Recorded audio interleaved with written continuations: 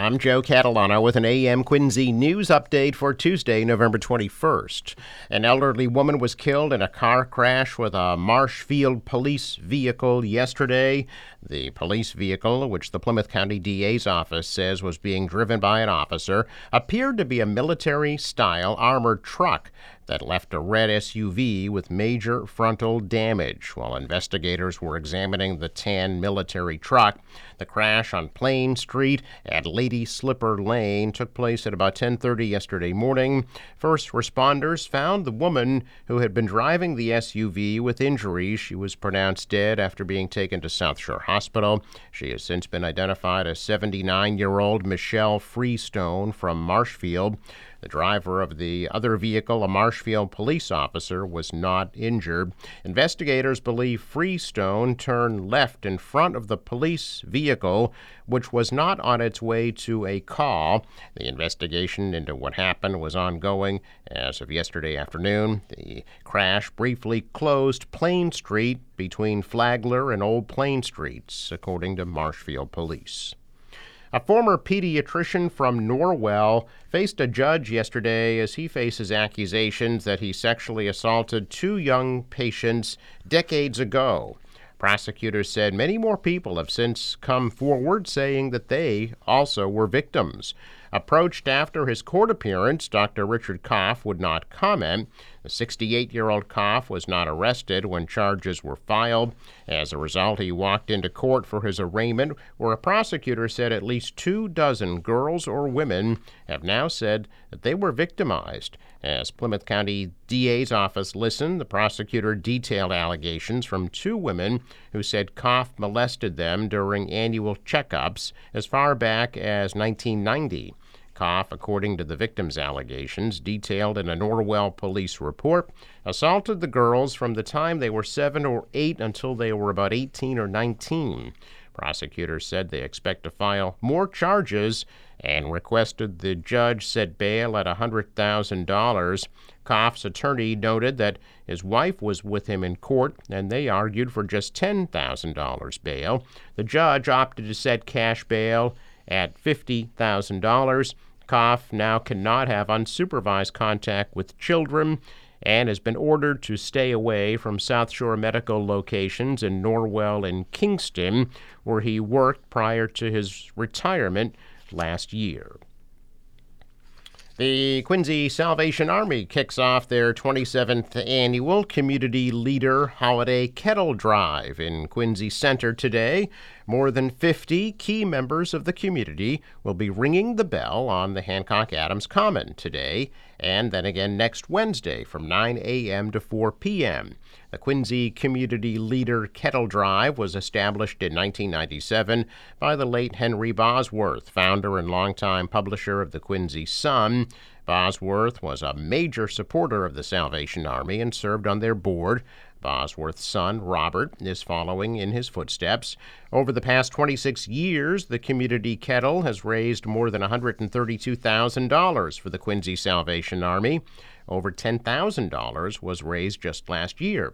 Quincy Salvation Army Captain Adam Boynton says they hope to raise a total of $100,000 during their Red Kettle campaign across the South Shore this holiday season. Funds raised are used to provide toys, gifts, clothing, and food to those in need. At a special town meeting in Canton last night, residents voted to audit the police department over a controversial murder investigation.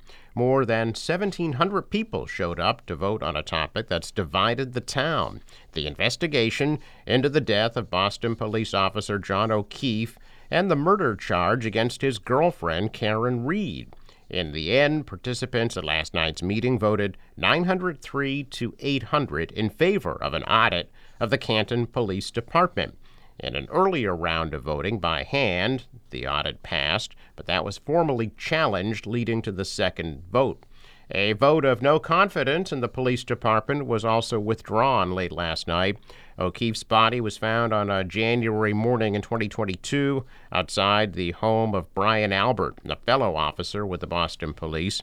The night before, O'Keefe, Reed, and Albert and others drank at a bar before returning to Albert's home, where Reed told police she dropped O'Keefe off. Prosecutors say Reed hit O'Keefe with her SUV and left him to die. She has pleaded not guilty. Her defense attorneys have alleged a large-scale cover-up. The high-profile case has since overshadowed everyday life in Canton, and the divide was on full display at last night's town meeting. One resident who spoke argued that there are already checks and balances in place within the department. Another countered that an audit would look at officers' compliance, referring to the current protocols as, quote, self-grading. Massachusetts announcing plans yesterday to let homeless families stay overnight in the State Transportation Building in Boston, as officials scramble to find shelter for newly arrived families after hitting a state-imposed limit of 7,500 families in the state's emergency homeless shelter system. The space located in the office building is large enough to provide overnight shelter for up to 25 families with cots and limited amenities, and will only be used in the evening and overnight hours. As of Friday, there were 92 families on the state's waiting list for emergency shelter. The transportation building includes offices for the Mass Department of Transportation, the MBTA, and other transportation agencies. The new shelter space will only be available to families who've been assessed at a state intake site and determined eligible for emergency assistance. The site is temporary and is expected to operate for about 2 weeks until an additional safety net shelter program is operational. Tributes poured in yesterday as the Massachusetts political world mourned the death of John Walsh, a Democratic activist who helped get Deval Patrick elected governor and invigorated the party's progressive grassroots in the process. The former Democratic Party chairman was 65. Walsh's death yesterday was confirmed by the state Democratic Party and Senator Ed Markey, where Walsh worked as chief of staff. Markey called Walsh a political genius and a transformational figure in the history of Massachusetts movement building, and numerous mourners said Walsh's legacy will be the huge roster of young people he mentored and encouraged to become more involved in their communities and politics. An Abington selectman and insurance salesman who'd been involved in campaigns for years, Walsh was a key architect of Deval Patrick's successful 2006 run for governor.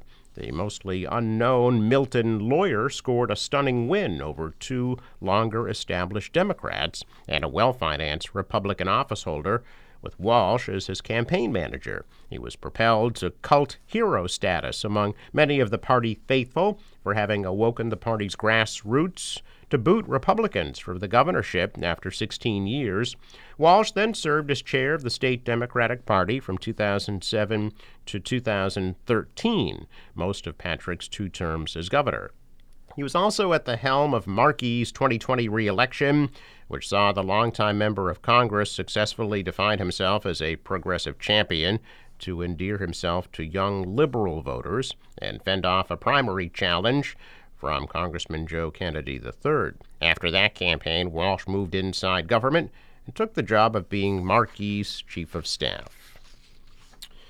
Massachusetts has launched a new state police unit to help deter hate crimes, support victims, and help create more resilient communities. As reports of hate crimes are on the rise in the state, the newly formed Hate Crimes Awareness and Response Team will help bolster statewide data collection and information sharing to identify statewide, national, and global patterns and trends. It will also develop training protocols to help police agencies better investigate hate crimes and streamline coordination between federal, state, and local law enforcement.